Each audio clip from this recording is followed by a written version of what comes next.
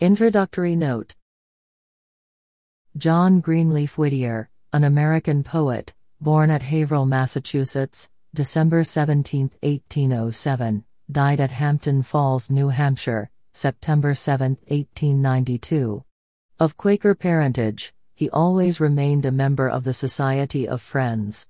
Up to his 18th year he worked on a farm, then attended an academy for 2 years, writing occasional verses for the local newspaper, and in 1829 became editor of the American Manufacturer, at Boston. In 1830 he became editor of the Connecticut Mirror, at Hartford, and wrote a memoir of John G. C. Brainerd, his predecessor.